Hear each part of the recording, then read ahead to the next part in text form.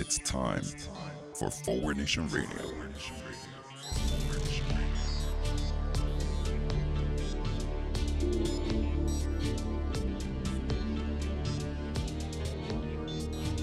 Now here he is, the host of Forward Nation Radio, David Leventhal. While Democrats unify over the planetary threat posed by climate change, 11 Republican state senators in Oregon were believed to be hiding out in Idaho with the assistance of right-wing militias to avoid voting on a measure limiting greenhouse gas emissions.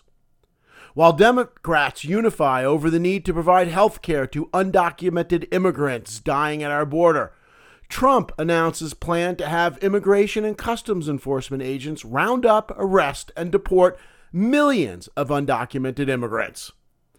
While Democrats advance the rights of women, children, and minorities, child sexual predator Roy Moore announces another run for the Senate for the Republican Party. While Democrats discuss which international relationship that Trump has destroyed is most in need of resetting, Trump announces a new round of sanctions against Ayatollah Khomeini, who died in 1989. Maybe somebody can get Fred Douglas to deliver the news to Trump. While Democrats debate economic justice, Trump bestows the Presidential Medal of Freedom on Arthur Laffer, the hero of the rich, because his never serious and utterly discredited, especially by those who were propounding them, economic theories, seek to provide cover for the ultra-wealthy in getting more and more and more. Welcome to Forward Nation Radio, part 2 of our post-democratic debate coverage and analysis. I'm David Leventhal. Thank you for joining us. On today's show, I'm going to be looking at the questions that were posed of the Democratic candidates, and I will be providing my own answers, the answers that I think are most appropriate answers to the questions that were posed. In some cases, the Democrats, in fact, did a pretty good job of giving answers that sounded a lot like them. In many cases, I don't think they did a great job. In a lot of cases, the Democrats simply were not in a position to be able to give the honest answers that I am giving because, well, I'm not running for anything, so I can afford to offend people. Also, in the spirit of the evening, I'll actually try to keep my answers to a minute or less, and most of the time I'll actually be able to do that. Some of my discussions will be a little more complicated, and I will be breaking the debate format and giving you a more thorough response. You could just imagine people interrupting me while I'm speaking, going, Mr. Leventhal, your time is up. Mr. Leventhal, we need to move on.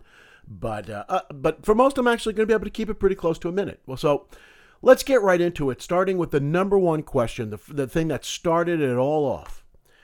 Asked of Elizabeth Warren. 71% of Americans say the economy is doing well, including 60% of Democrats. What do you say to those who worry that the kind of significant change that you are proposing, in fact, could be risky to the economy?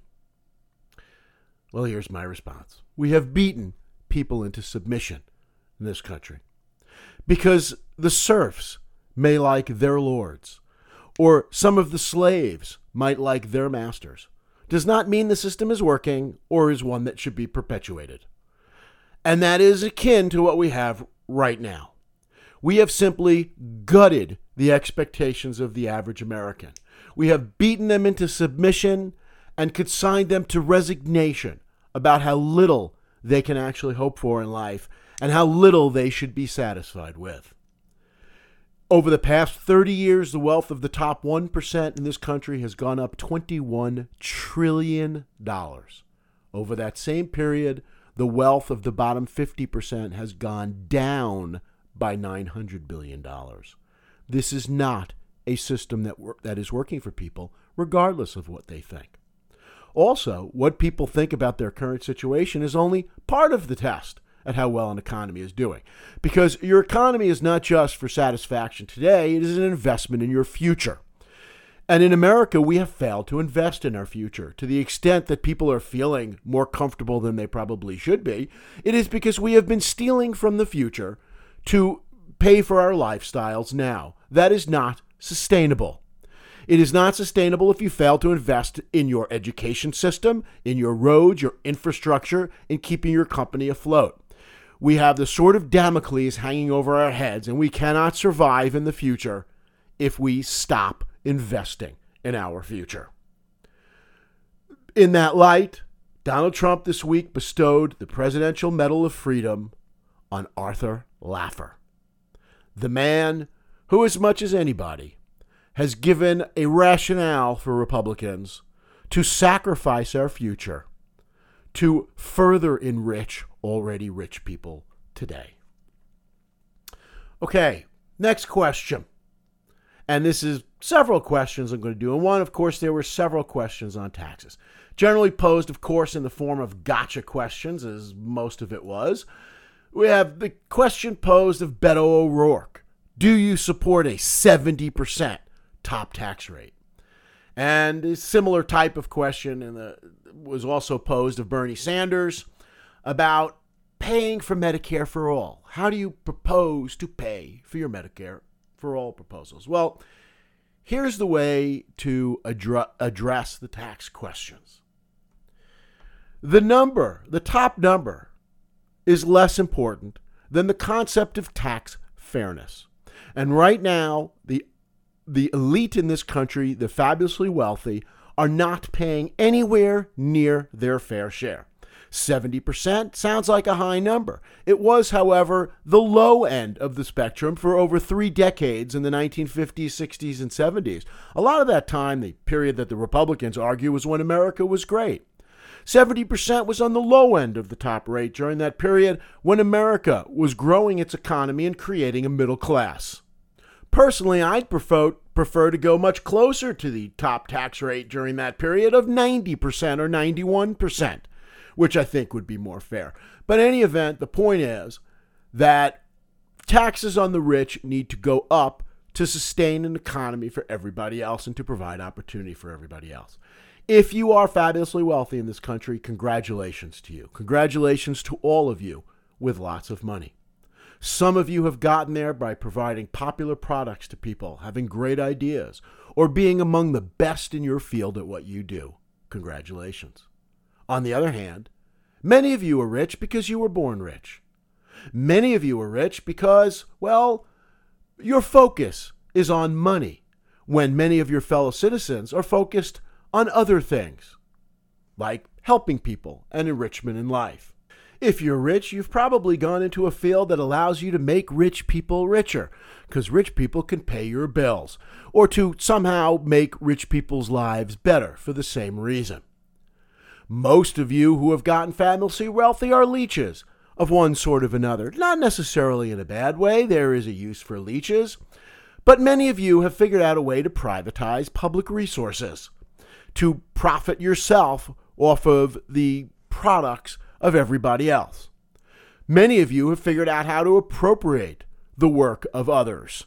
Maybe you're in the Walmart family, and you've gotten fabulously rich while your workers subsist on public allowance.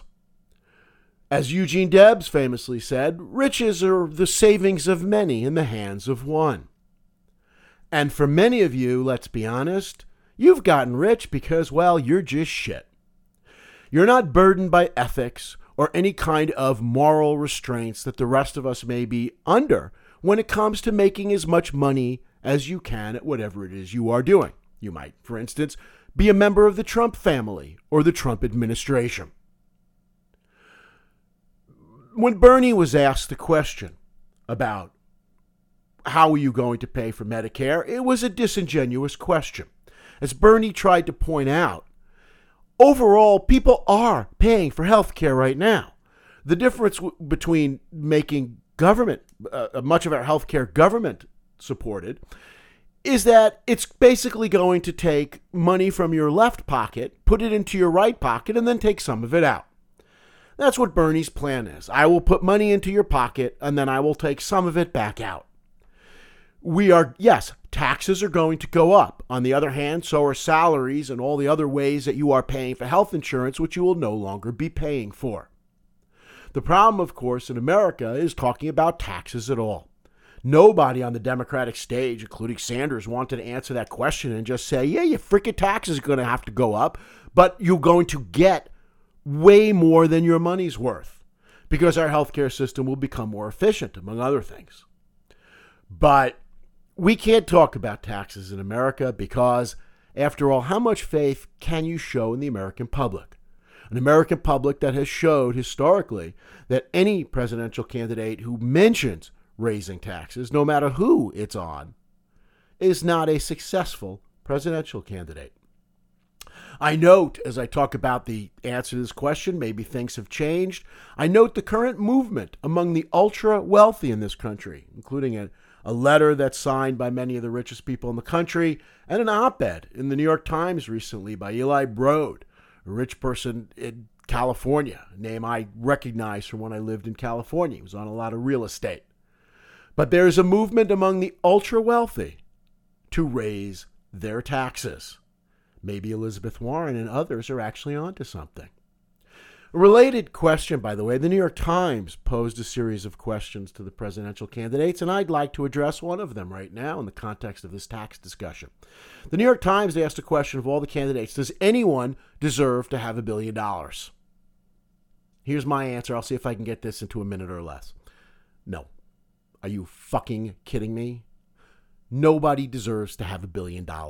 Period. The end. Nobody deserves that much power. Nobody deserves to figure out how society is going to be run with all that kind of money. Nobody is that special.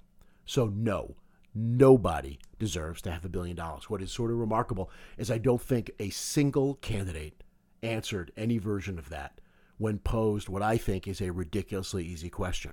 How about this response to that question? How about if we just have a rule that nobody should have wealth that is as much as 1 billion times more than the least wealthy in our society? Because that would prevent people from having anywhere close to $1 billion. Several questions about health care.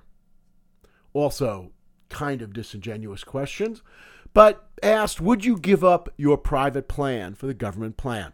And only 3, I think, of the 20 candidates over the 2 nights raised their hands and said that, yes, they would be willing to give up their private plan for a Medicare for All type program. The idea, of course, being let's stick with what's working. Posed in the questions was people are happy with their health care. Well, I guess people are happy with their economy, too. We still have the most inefficient health care system in the world, the United States. We have middling health care outcomes, and we pay on average twice what the rest of the world pays. More than that compared to most universal healthcare single-payer countries around the world. We are ridiculously inefficient. Our outcomes aren't good.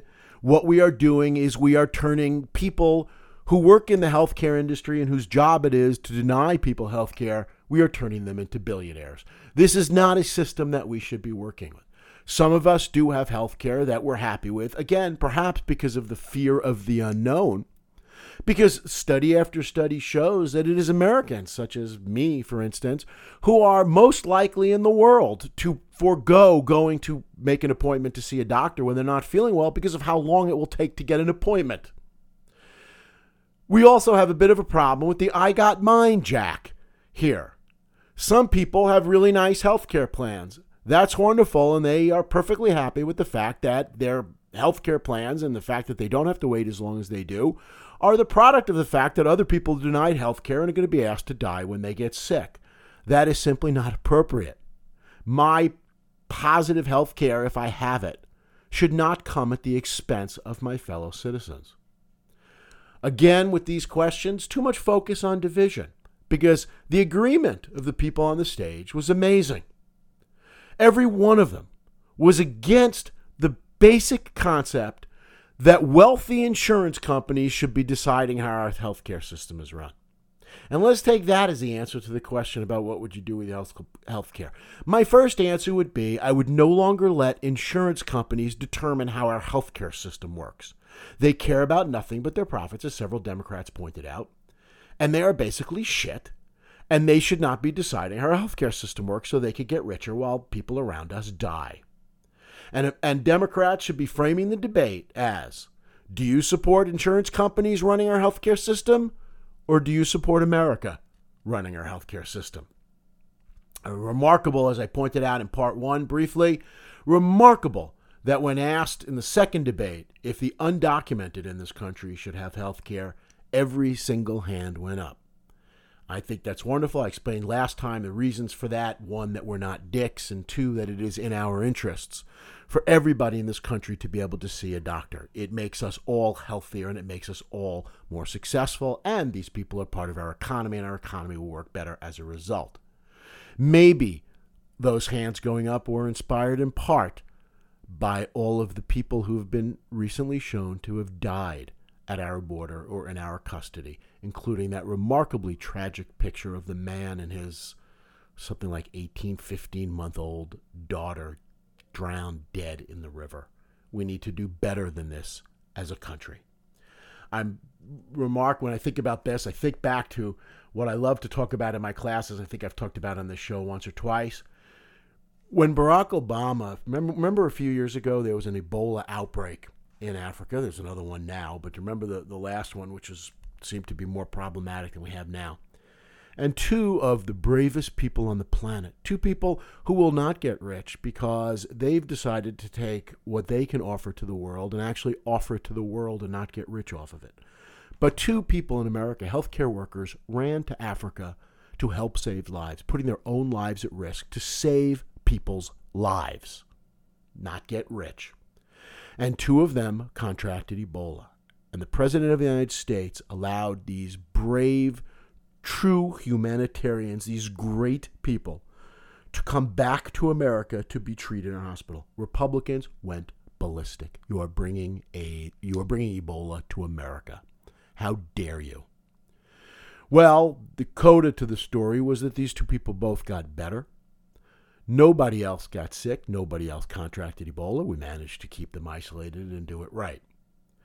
But what is the Republican plan to combat Ebola? Apparently not provide health insurance coverage to people so that when they get sick, they're expected to go to work. That is also consistent, by the way, with their family leave policies, which are not to have any family leave policies. So if you are sick, if you are seeing the symptoms of Ebola, what should you do? Go to work. That's the Republican plan. Both nights they asked about working with Republicans. At night one, they said, how will you work with Mitch McConnell? How will you be able to work with Republicans? This is an important question. And here's how I answer it. I will not work with Republicans. They are welcome to work with us. We will be advancing our agenda. We have tried over the entire course of my lifetime, we have had a succession of Democratic presidents reach out to Republicans to try to forge bipartisan compromise for the sake of this country, and we have repeatedly been rebuffed by a Republican Party that knows nothing except its own success, its own power, and couldn't give a shit about this country. A Republican Party led by Mitch McConnell, who is worst among all of them, who is perfectly happy to see the baby cut in half, as long as they are not slighted in which half they get. Well, in fact, they're not happy with half. They only want the whole baby, to be fair to Republicans. I will not work with them. I will beat them. And what needs to happen in this country is that the rule of law needs to matter. Criminals need to not win. Republicans cannot continue to get rewarded for their refusing to play by the rules of this country and by decent democratic governance. I will not work with them. I will beat them. I will do everything I can within my power to advance legislation or executive policy that will make Republicans have sleepless nights for the entirety of my presidency. Good. Fuck you.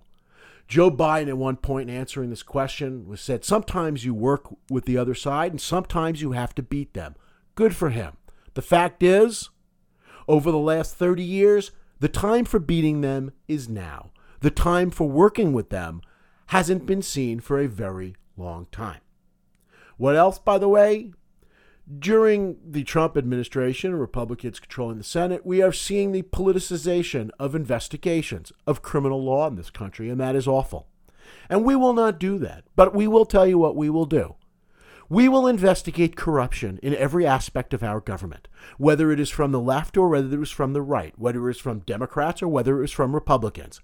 And we will go investigate you, and we will find you, and we will indict you, and we will throw you in prison if we can.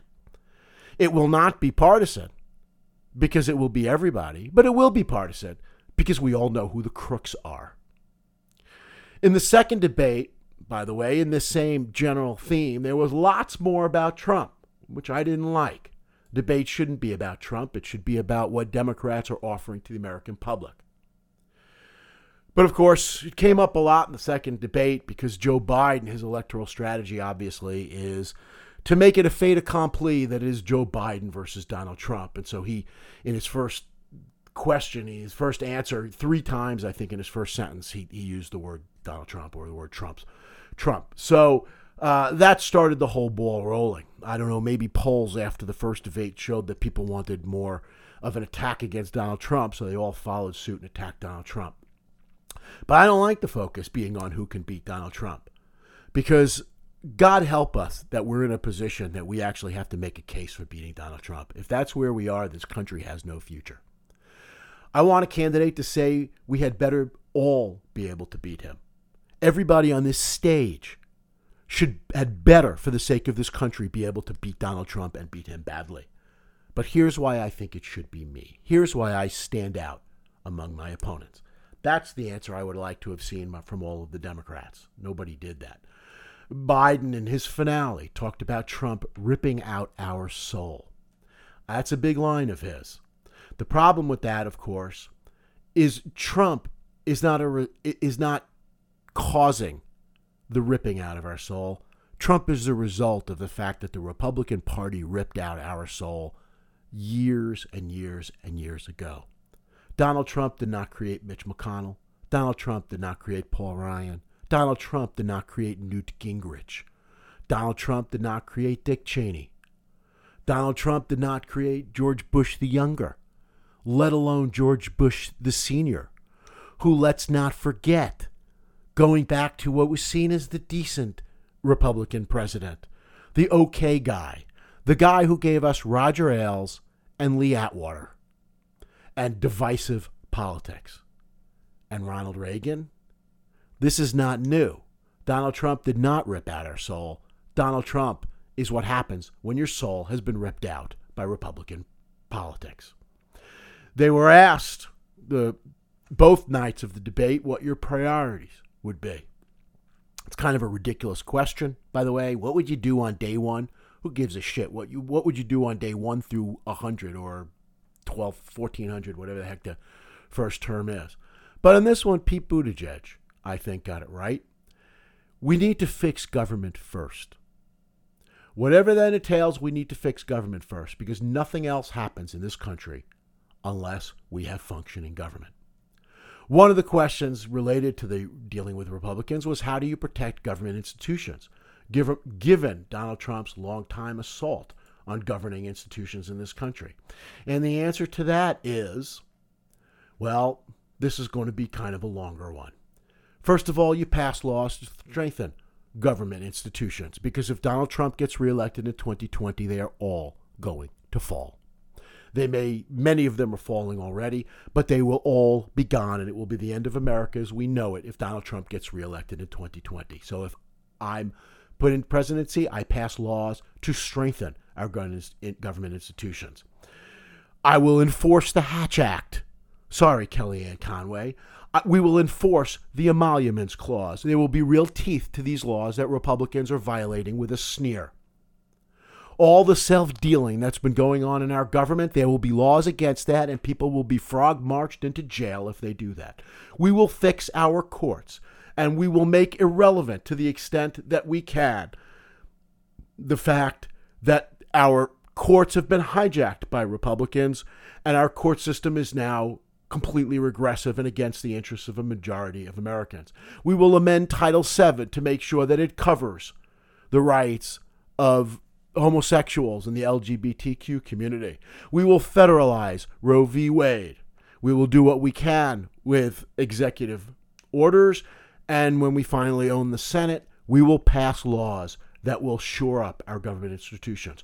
We will fix democracy for good as Republicans try to take down what's left of it. We will pass a new Voting Rights Act that will tell the Supreme Court we really mean what we mean this time, Chief Justice Roberts, and we do want black people to have the same voting rights as white people in America. We will require accountability across our government. We will make it clear that you can indeed indict a sitting president who has committed crimes. We will require accountability to the voters. We will pass campaign finance reform, and at least we will make it transparent who is buying our elections, and we will make an issue of it. We will end gerrymandering. Fuck you, United States Supreme Court, but we will allow voters once again to pick their representatives, and we will stop representatives from choosing their voters to destroy any semblance of voting in this country. And in order to help do that, by the way, until we can do that, we will say to all the reasonable Democratic states who have been reaching out for bipartisan electoral commissions, stop. If the other side is going to cheat, you're going to cheat too until we get rid of the cheating. Because otherwise, good people just continue to lose and we continue to race to the bottom. How corrupt is the United States Supreme Court? We're going to show that. We're going to look at how they're paid. We're going to look at how much money Clarence Thomas's family makes being paid by right-wing institutions whose interests he's advancing through his decisions. We're going to look at his wife and how much money she is making. We're going to look at how much he is paid to give speeches by conservative organizations whose interests he is advancing by destroying United States law and the United States Constitution. And we will build criminal cases, and we will, yes, consider the possibility of impeaching Supreme Court and federal judges where it is appropriate. Will this tend to split this country apart? Perhaps, because Republicans have been trying to do that for a long time, and Democrats need to stop capitulating. At least it will be equal. Both sides will be doing everything they can just to advance their own interests, and maybe some good will ultimately come of that. Some sanity will emerge. The candidates were all asked, what is the first relationship that you go to reset in the world, given that Donald Trump has been ripping apart all these relationships? Well, the obvious answer, of course, is we need to reset our relationship with our allies. We need to, and most of the Democrats got that, we need to reset these relationships because without allies, without concerted action among the Western powers and people who want to advance democracy, freedom, and all those other wonderful things that we used to want to advance in this country, we cannot do anything. And that includes support for international governing institutions such as the United Nations and, yes, NATO, which are important to world stability. Guns came up in both debates, and of course, divisive questions on there. And I think the answer to what do you do about guns? Should we ban handguns or that sort? Can we please focus on the low-hanging fruit? Why don't we focus on doing what the vast majority of this country believes in with respect to this country, which is passing sensible gun laws? Biden actually brought something up. We had a good point, which nobody, I think, has focused on, which is that we should be having smart guns so that only the owner of the gun can use them. Cory Booker talked about gun registration. Perfect sense. Background checks, obviously, for the purchase of all firearms. People on the terrorist watch list, can we agree that they shouldn't be able to get guns? How about child safety locks on guns? How about gun IDs so that we know guns leave a distinct fingerprint where we could know what bullets came from, and all guns should be tested for that so we know which guns fired which bullets. How about banning cop killer bullets and weapons of war? Let's at least point out that the NRA is a joke, and their absolutist position that no gun restrictions is appropriate ultimately leads to the fact that Americans living near commercial airports should be able to have shoulder-fired missiles. And clearly, we shouldn't be doing that. And so let's pass the sensible laws that we agree with before we start dividing ourselves over whether we should stop people from having handguns. That leads us to Mayor Pete's question regarding the police shooting recently. I just want to take a couple minutes on this because this is obviously a real problem for him, and I'm not real familiar with what he did in South Bend as far as addressing police misconduct and police shootings. But I want to point out that this is a nationwide problem. Just this week, it was pointed out that 72 Philadelphia police officers were put on administrative leave for posting racist or offensive material on social media. This is in Philadelphia. And unfortunately, Mayor Pete can't give the answer that he needs to give, which is what all Americans need to see, which is the police, frankly, have too much power in this country. They have too much power, and they believe that they are above the law in too many parts of this country. When police are honest and do their job, we all respect the police, love the police, and thank them for what they do. But if you believe that you are above the law, it leads to bad behavior, and that is true all across this country. I love unions, and I think unions need to get stronger. The irony here is that Republicans want to destroy unions. But what is the one union or one of two unions that they do not want to destroy or do they do not want to hinder? Certainly one union that is the one union that has way too much power in this country, and that is the police unions. And they need to have less powers. The police work for us. We do not work for them. And I don't know how the hell you convince Americans that we need to rein in the police. Good luck anybody answering questions like that.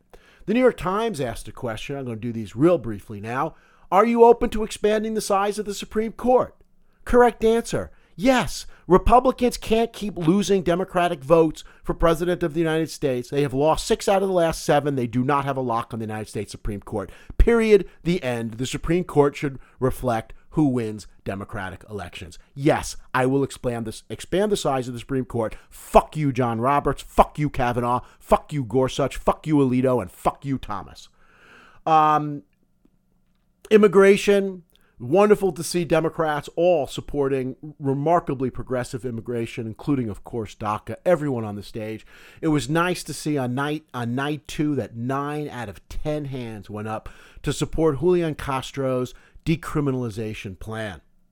Should immigration be decriminalized? Should illegal immigration be decriminalized? Yes, illegal immigration should be decriminalized. Am I soft on crime? Well, let me just say, I support the death penalty for people who don't use their signal while driving a car. All right, so we'll even that out. On abortion, they all properly support a woman's right to choose. I don't think it was made clear to people that they support Roe v. Wade because Roe v. Wade, in fact, was the compromise on abortion. Roe was the compromise position. Do you believe in unfettered abortion? I don't think anybody believes in unfettered abortion. Nobody believes in taking out a child that is viable and a week away from the due date unless there are serious medical abnormalities. Nobody believes that. That's why Roe was the compromise position, and they should all underline their support for Roe v. Wade and its compromise on abortion. But the best line on that subject, and this shouldn't get lost, was Pete Buttigieg, subtle. You don't get to invoke God if you think he supports ripping children out of the arms of their parents at the border. A subtle FU to the so-called religious opponents of choice in this country. On climate, there was too much gotcha here, including the question asked of Hickenlooper. You said that you would be willing to work with oil companies and oil and gas companies. Well, duh. The response here is, yeah, we need to reduce the use of fossil fuels. Unless people on this stage, I don't think anybody on the stage says right now, no more oil and gas, then obviously we're going to have to include them into the process. They will be included in the process. They will, unlike today, not be running the process. We will be running the process of addressing climate change. This is an existential threat to the planet, to humanity on the planet, and yes, we need to treat it as such. They all agreed with that. What are the specifics? We'll get into different specific plans, and let's have that debate. But let's be clear right now. The distinction is not within the people on this stage. The distinction is between the people on this stage who believe in this existential threat and want to do something about it, and the other political party in America that wants to just profit off of it for as long as they possibly can. And the single most crucial question of either night that has been completely underreported and which all of the candidates got wrong. Who is your hero? Obvious answer, Stephen Colbert. Because you could throw in Jon Stewart, John Oliver, Samantha Bee, people like that. But the bottom line is, if there's any hope in this country, I'm not even being facetious here right now. If there's any hope for this country, it is for these people in America who are managing to make people reach out and get informed and make better decisions because they make it entertaining and they make it funny. And that maybe is the only antidote we have to Fox News and its ilk and the ignorance which afflicts our society. Anyway, that's my takeaway on the big issues that were raised during the debate and the questions. Thanks again for joining us. We'll see you soon. You've been listening to Forward Nation Radio with David Leventhal.